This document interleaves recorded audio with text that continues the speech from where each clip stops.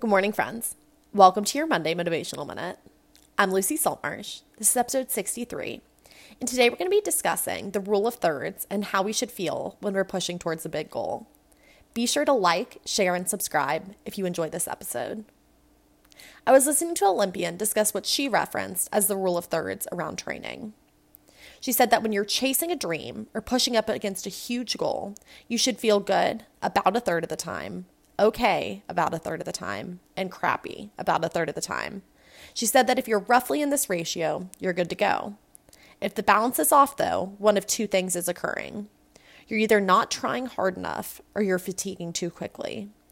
If either of these things is happening, you need to make sure that this dream is still what you want above all else, and you need to reevaluate your strategy. So my challenge to you this week is simply to bring awareness to how, whatever it is for you, is feeling. Maybe it's a huge project at work. Maybe it's marathon training. Maybe it's starting a new business. But zoom in this week and gather data so you can evaluate whether you're staying roughly in the rule of thirds. Have a great week, and I'll see you again next Monday.